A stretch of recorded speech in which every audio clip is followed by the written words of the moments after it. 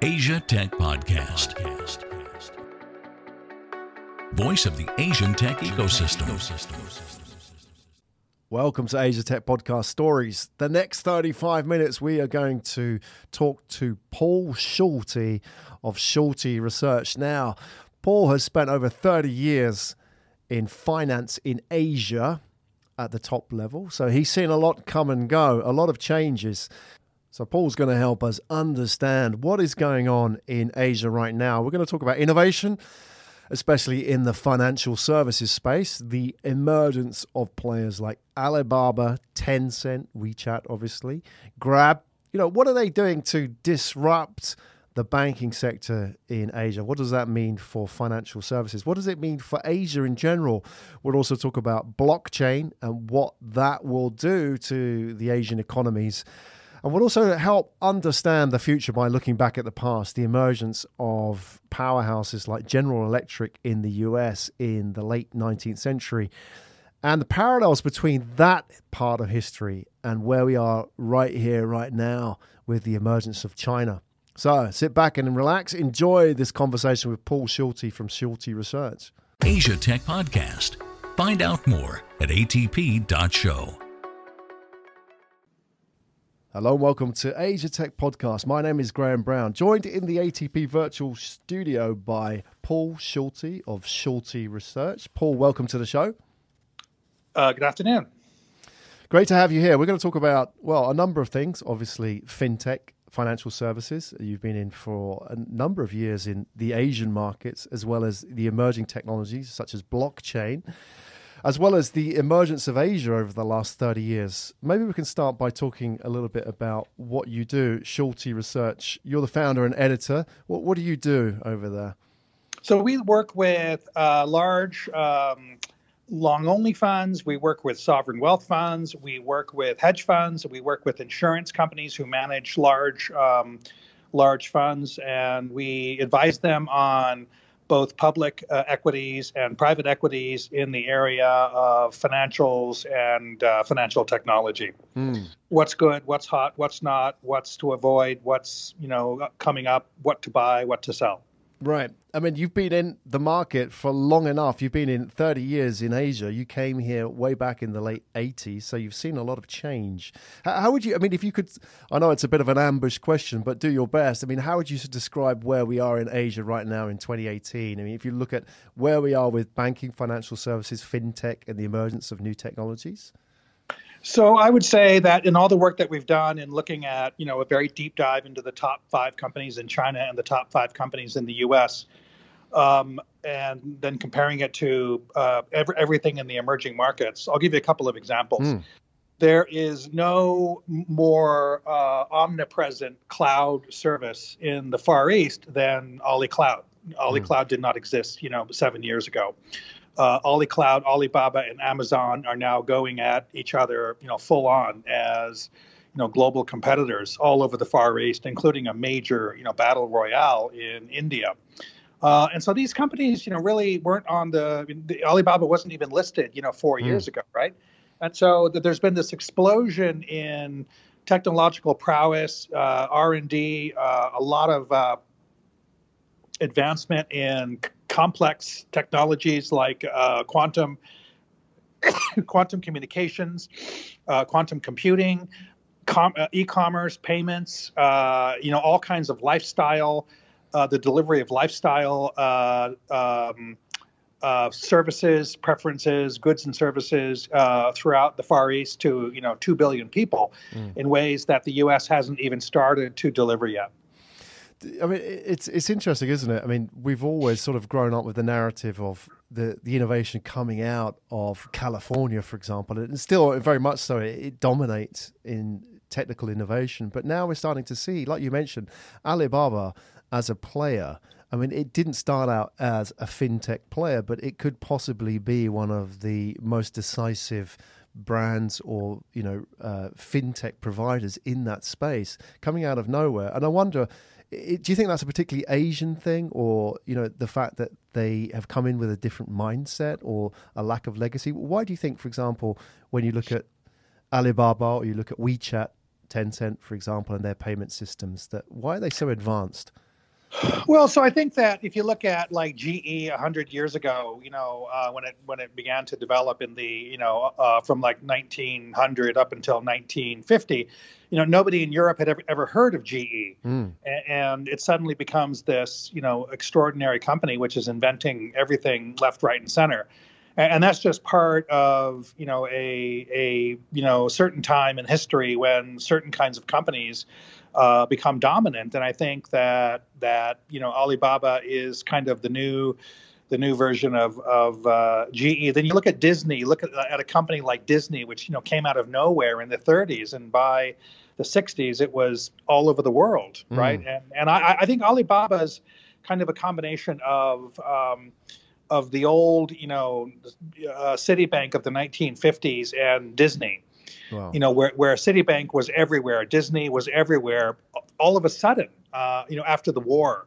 And what we see now is basically that Alibaba is a lifestyle company, right? It's much more than a financial services company. It's a lifestyle company which offers, remarkable sets of goods and services. I did a comparison of Alibaba in India with Standard Chartered and HSBC, and of the 22 services that Standard Chartered offers,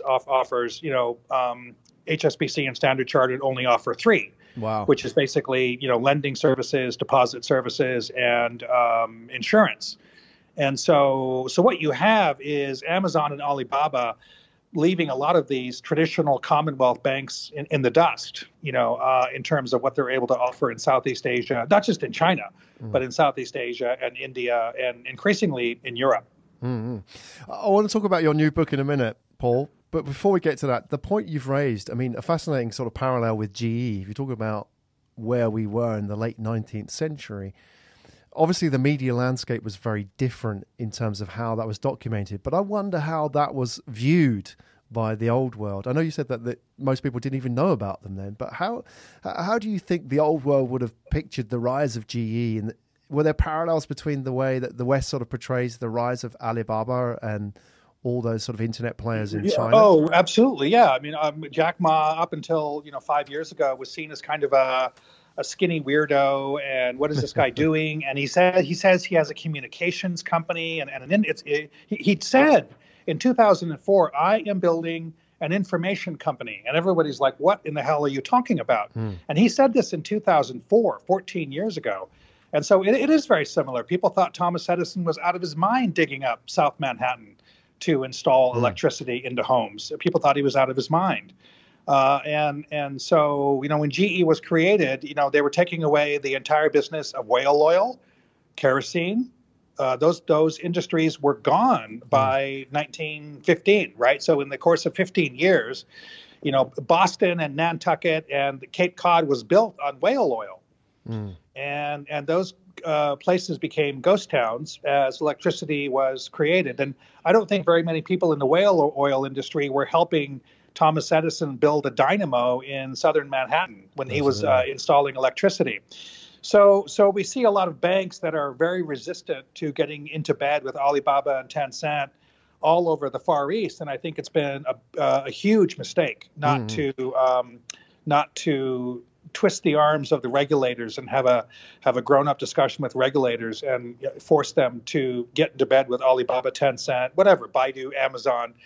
And instead, these guys have done an end run around banking and banking services and also insurance companies, and have created, a full suite of everything, right? It's not just banking and payments and e-commerce. It's lifestyle, education, prayer, meditation, movies, tickets, plane tickets, travel,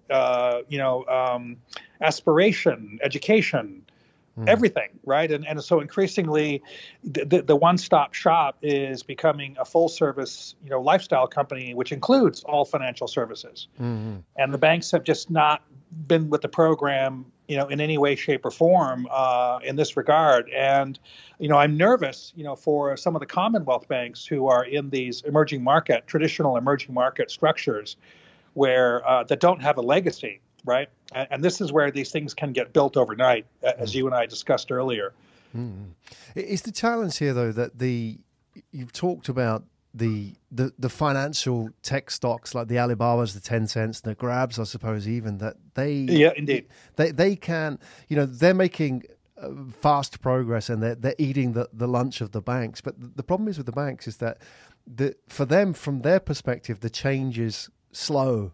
From where they're sort of viewing their industry, it's in the sense that there's no sort of like decisive tipping point at which they can say, "Oh, look, everything's changed."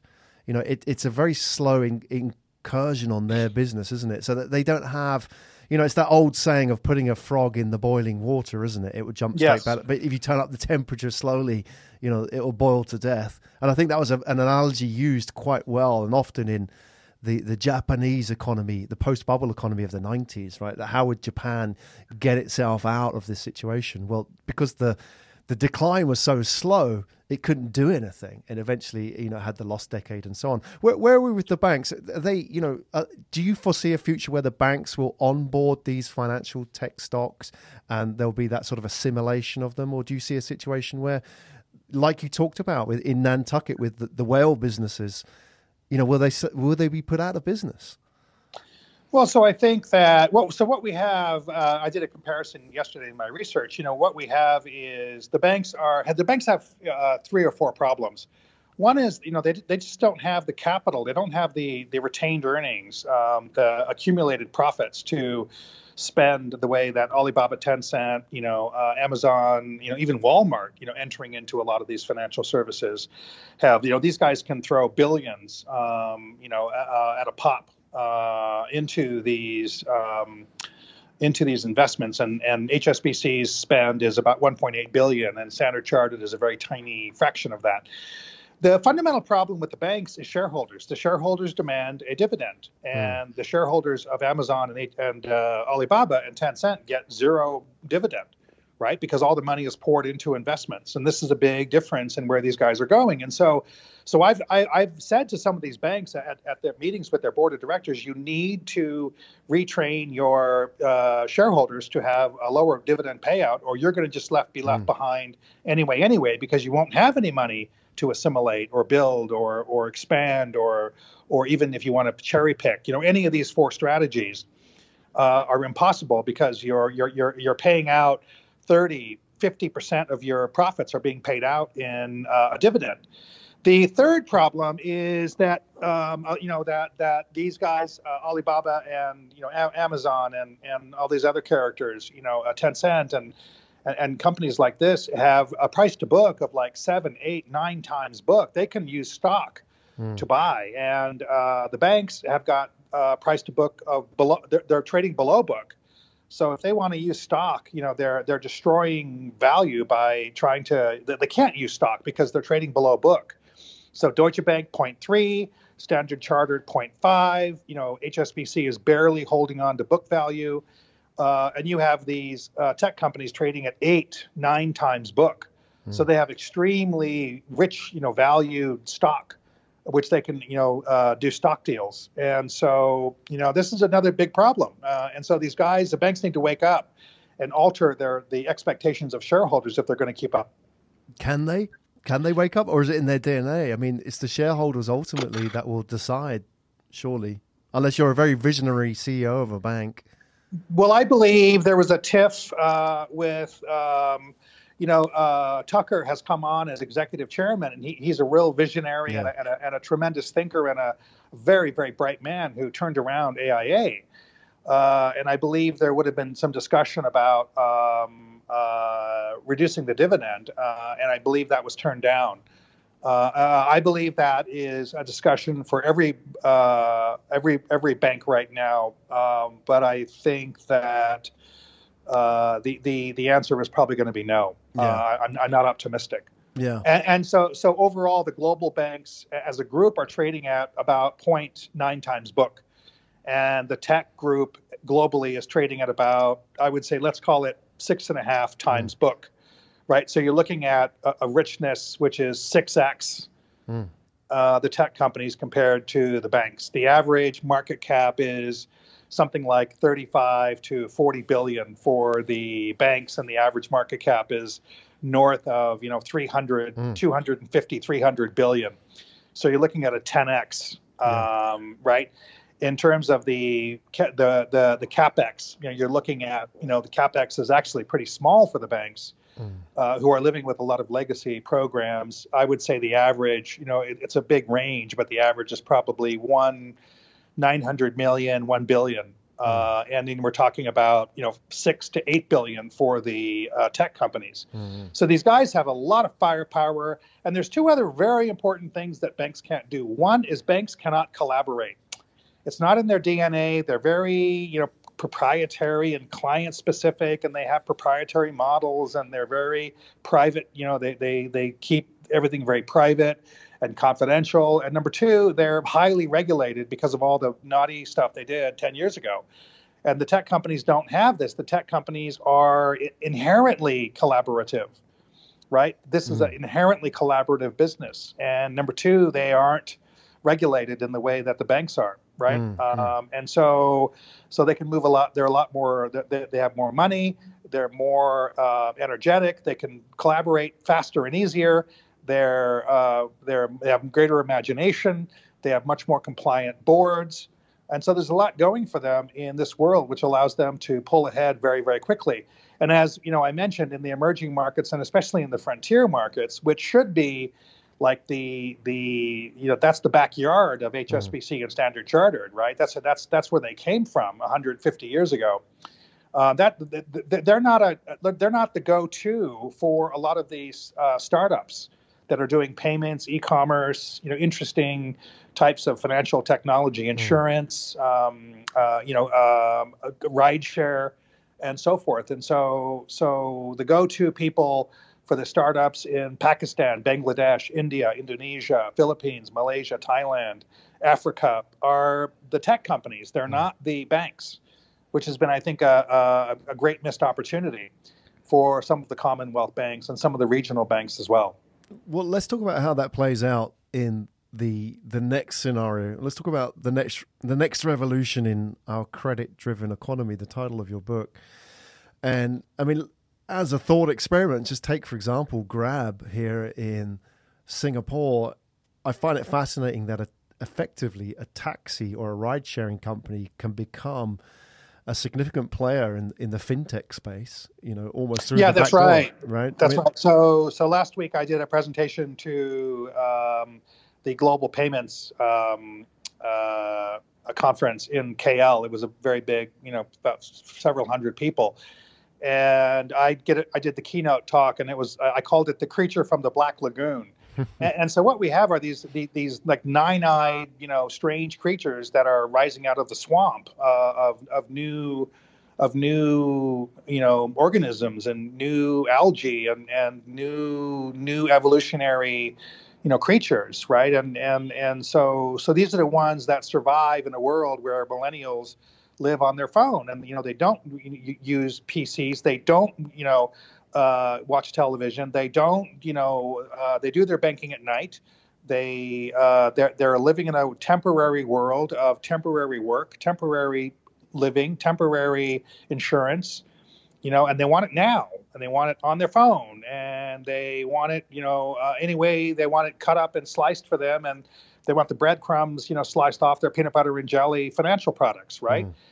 And banks aren't there yet, right? And so what we have is a world where a rideshare company can suddenly and very quickly gather millions of bank accounts. And I always tell people that, like, Gojek in Indonesia, which is a company that's 4 years old, has like 12 or 14 million bank accounts, right? And they gathered that in 3 or 4 years. Well, I'm from California, and Bank America, dominates California. Well, it took Bank America 60 years to get 10 million customers, right? And these guys can do it, in 24, 36 months. Alibaba got 200 million bank accounts in India with Paytm, right, overnight, right? And Grab is now, I think, wants to be one of the larger, SME lenders in the region with all the information that it has. And so you have, Grab, and I also would would suggest that we need to look at like we need to look at like Tokopedia, and we need to look at Paytm. And we need to look at what Amazon is doing in India, because Amazon, in a very stealthy, quiet way, I just finished all the research yesterday for my clients. Amazon has done amazing kick-ass stuff in India, where 2 years ago they were ridiculed for not being in finance, and people were ridiculing Amazon for saying you should be the biggest bank in the world, and they were caught flat-footed by Alibaba. Now, in 2 years, I guarantee you the suite of stuff they're offering is on an equal footing with Alibaba in 2 years. And so they've done some. They've created their own thing. They've created some with good stuff with acquisitions as well. But so Amazon is a full-fledged financial institution which offers, and I compared that to the offering on Standard Chartered India's website, and it offers everything and about 2 times more than any of the major regional banks. And boy, oh boy, I'm telling you, Amazon's going to do this. And so the Amazon moment for banks arrived in the last 6 months. I was always skeptical about that, but the Amazon moment has arrived, and Amazon did not do it in America. Amazon did it in another country with 1 billion people and a very large middle class in India. And I believe Amazon will export that out of India to other emerging markets. And so there's going to be a head-on race, a head-on battle between Amazon and Alibaba. Not only in that financial services, but also in cloud services, very important cloud services. Well, you talked about exporting. I'm wondering will they export that to the developed markets? Do you think that would be a sandbox for them to? Well, I've heard that. I heard that from a Amazon person in Hong Kong, and initially, I think that's only on their mind in the last 6 months. But look, when you see what they did in India, man, you're going to say, God, if you do that in like a chaotic market like India, which is a fairly immature, chaotic market, that's going to be pretty easy to do in some of these developed markets. And so I'm going to say yes. I was skeptical six months ago, but I would say yes. I think they're going to transport that into the West. Plus, there's something else Amazon is doing as well. They're spending an absolute ton of money, up to $1 billion on a sort of a brand new farm-to-market infrastructure for their grocery business. And this is a very big deal because this can also be transplanted to other emerging markets. And Amazon could solve a pretty significant food problem because, one of the major problems of food supply in the world is, in India in particular, 1/3, 30% of all food is wasted before it gets to the market because of terrible transportation. Well, what does that future look like, Paul, where you've sort of painted the picture of these? I mean, if we were to go back to, like you mentioned, the times of when GE were evolving and emerging, the late 19th century, for example, this era where you had like the Standard Oils who owned everything, all the way from the barrels down to, the final point of distribution, that you have these sort of complete ownership of the value chain in old school industrial talk or old school business school talk, the value chain, right? What's it going to look like now, this image where we're going to have these Amazons or Alibabas or, even a Grab, for example, who own everything in that value chain? Are they all going to cooperate and coexist, or will every player now have to have a payment system to be valid, to maintain relationships with the customers? How's that going to play out? So I think generally when you look at the when you look at the busting up of the trusts in the early 20th century, there was increasing agitation from unions. There was agitation from activists and from leftists who some of the people who are heroes to the left, Ida Tarbell, who did some very good investigative reporting on the abuses of Standard Oil. And this stuff gets to Congress, and then Congress stops it. And so as long as these guys behave, fine. But one of the reasons why Amazon has a separate unit, right? The agricultural distribution is a completely separate arm from Amazon's, normal warehouse distribution system, is because the Indian government said, you are not going to put that food distribution in your system, so forget it. We're going to control, food prices, and so you can do it outside your system. That's fine, but it's not going in. And so this is where the Indian government is saying, we're going to be watching you very carefully to see the entire system of agricultural distribution from farm to market is going to be very visible and very transparent. So this is a good point. But I'll give you another example where somebody's supremacy is being challenged in a very profound way. Facebook, right? Facebook was abusive. It was all involved in abusive practices for the election and other infractions, and so now it's being there's discussion of breaking it up, and there's been abuses at Google, and so there's now discussion of breaking it up. So the police only arrive on the scene when there's a dead body in the front yard, right? The fire department only comes when there's smoke coming out of the roof. So, don't have fires and don't have dead bodies in your front yard, and the police won't come, right? And but what, as we all know, history tells us monopolies tend to get out of control, and so this is that yin yang seesaw of political interference as and when cartels become abusive in pricing. Or when monopolies get out of control with, poisoned products or abusive products. And so I don't see that happening yet. There is a crackdown with Tencent in China because of this, right? So there's 6 ministries right now who are cracking down on Tencent because they perceive that Tencent is offering a product that's addictive, right? It's kind of like the opium product of the 1840s. And so they're saying that adolescents and young adults are becoming addicted to this product that Tencent is offering in the form of gaming. And so that's where Tencent stock price has been clobbered. And so that's right. So this is where, the government's going to have to get with Tencent. And I think there's going to be kind of a black lung thing. I think Tencent's going to have to, give some money to rehabilitation projects for people who need treatment for internet addiction, and so these are good examples where history is playing itself out now, right? And so far Alibaba's been pretty good; they haven't been abusive, and Amazon has been like going from strength to strength and keeps on inside the guardrails, and Google's been seems to be pretty good. Just Facebook and Tencent are in the doghouse. Facebook on the election, Tencent on the gaming addiction issue inside China.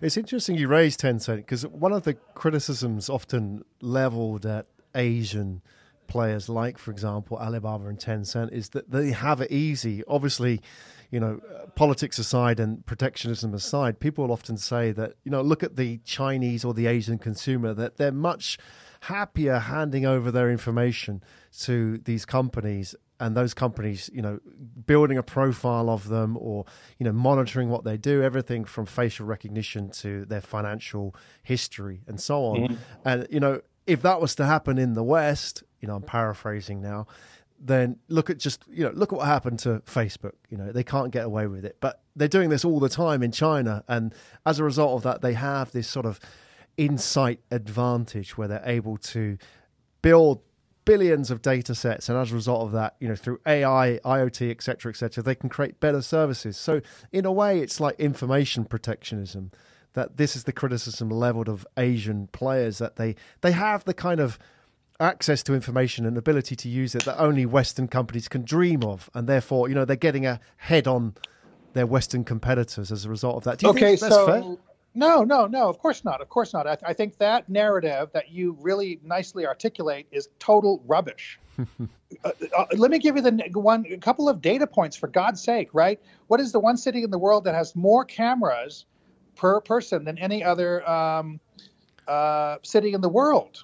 London. Yeah, exactly. I know. I used to live there, Paul. Give me a break, right? This is rubbish, right?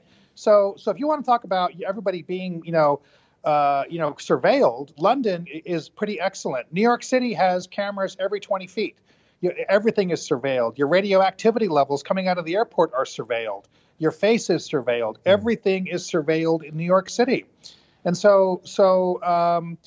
and then number two, the Snowden files, told us something very important. Everything, goes from Apple and Google straight to the NSA and the DIA and all the other agencies, right? Thirdly, another just absolute rubbish argument about the connection to the armed services and the intelligence communities of Alibaba into the Chinese intel community. Come on, right? Who was the main, hedge fund that founded Google? It's called In-Q-Tel. Yeah. That's the hedge fund of the CIA. Who was the main founding hedge fund funder of Palantir? It's called In-Q-Tel. That's the CIA, right? Don't tell me that there is not a complete. I used to work for the NSC. My first job was with the National Security Council. Don't tell me that the NSC and the NSA and the DIA don't have all this information. I can tell you they do, and a hell of a lot more than any of us can possibly imagine. So I think this, like, Asia's, spoiled rotten with information and it's unfair, is just a complete rubbish, wrong, backward, racist narrative that is wrong. Yeah, well put. And I think that we need to pay real attention to that, to what's going on in, that the Czech, intel service, I can tell you, excellent. The Spanish intel services, excellent. They have everything. The Dutch intel services, excellent.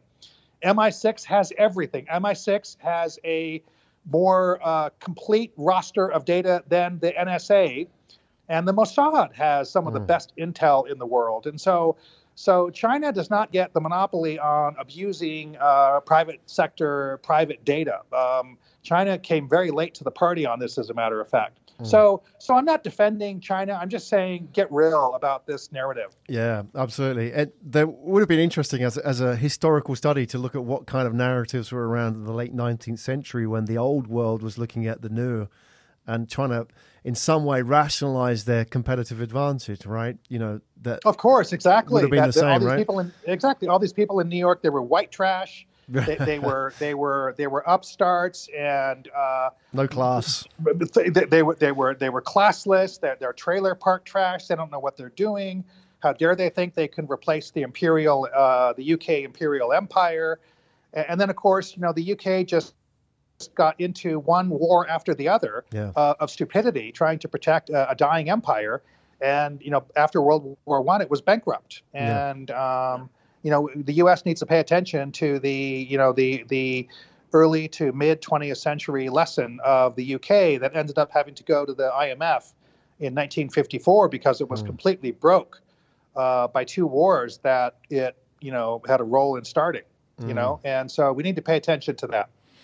All right. Well, I haven't asked you yet, but I'm very curious to find out your thoughts about this, Paul. Where are you on blockchain? For those, you've spent enough of your career that you can kind of see a very top level view of financial services and how, what is a fad and what is real. Where are you? What's your sort of position on that and how it's going to impact not just financial services, but Asia in generally, but also in the context of, that without a doubt, there's a lot of hype at the moment. So what's hype and what's reality? So we just did a very large research piece on this 2 weeks ago for my clients, and we looked at around 45 different, now very significant blockchain efforts in the private sector, and these are in everything. Even HSBC is doing, from what I understand, more than a dozen blockchain ongoing projects right now. And so we see blockchain exploding out. I think that, from a high level, blockchain is 10 times more important than the web. I think, first of all. Second of all, we need to make very clear distinctions between, Bitcoin and ICOs and blockchain. I think 98% of ICOs are worthless. 2% of them are going to be worth something. I think Bitcoin is an important part of this, but is separate completely from blockchain. Blockchain is the underlying technology of Bitcoin, but it's like I compare Bitcoin to emails, and blockchain to HTML. Blockchain is a protocol. It's an extremely important protocol, which basically allows any physical thing to become digitalized, and therefore, as a digital entity, a digital product, a digital asset, can be used as collateral, and it can be given provenance. And that is the foundation of auctions, and it's the foundation of lending. And that's why blockchain is so vitally important. And again, a lot of the technology companies have picked up on this, several years ago, and the banks are still trying to figure this out because they don't have the systems the safety in their systems in order to digitalize the world. So everything that moves, everything that is about us, right, can be digitalized. I mentioned the essence of collateral. A digital asset can be a collateral. A digital asset can be it can be given provenance in auction. The third, and maybe the most important, is human beings can become a digital asset for insurance, right? All of the things that we do, insurance is about movement and place and persons and accidents and harm. And so there's no industry that is more susceptible to disruption than traditional insurance because of this. And so these are the three major uses of blockchain. But lower level, there are currently around 45,000 blockchain products. We need about 4,000. So we need to have a very significant contraction. The last thing I would say is something that I pointed out. There are currently 27 central banks who are engaged in blockchain activity. And the one country that is doing more on blockchain than any other country on the planet, both in terms of the private sector and in the central bank, is China. Last year, China got 70% of all of the patents on blockchain in the world, right? China gets it. China is digitalizing its economy faster than any other economy on earth. These kinds of statistics, like blockchain, quantum computing, quantum communications, scares the hell out of the U.S.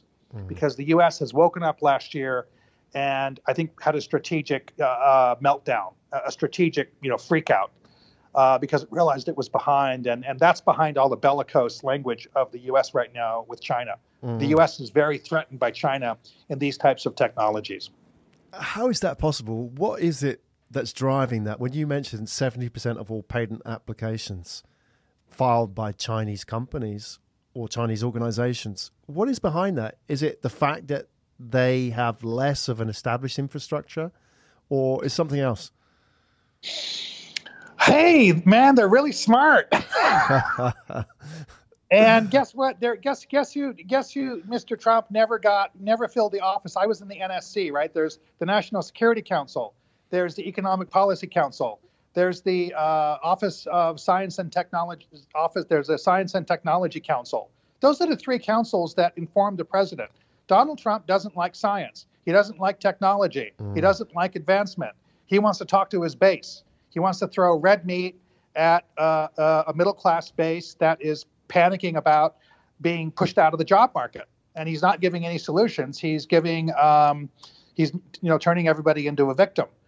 China is doing the opposite. China is aggressively, actively embracing these technologies because it knows it's really important.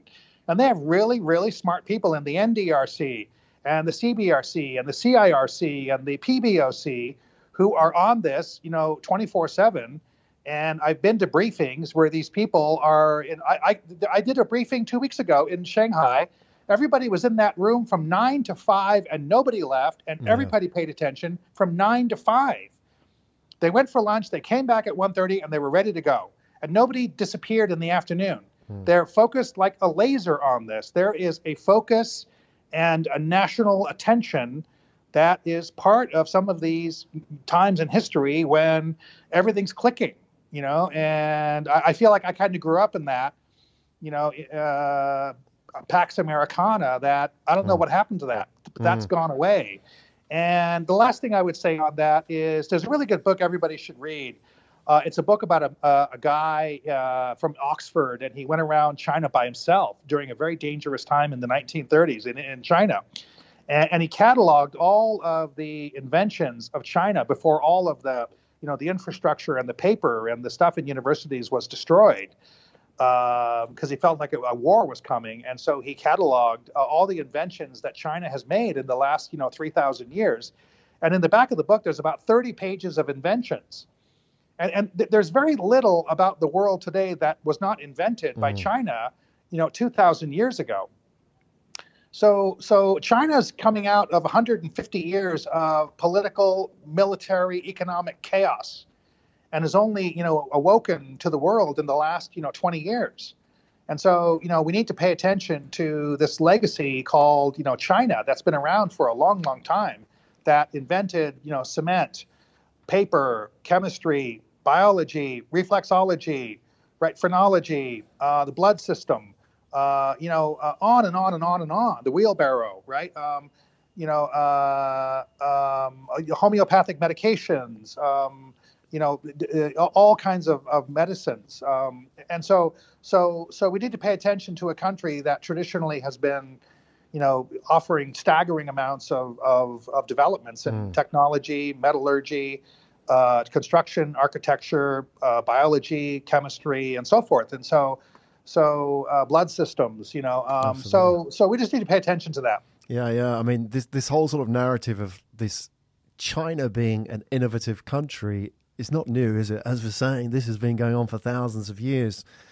Maybe, as you point out, that they've just had a bit of a break due to political and economic reasons, but they're back. Well, the whole country was addicted to opium for 60 years. That didn't help.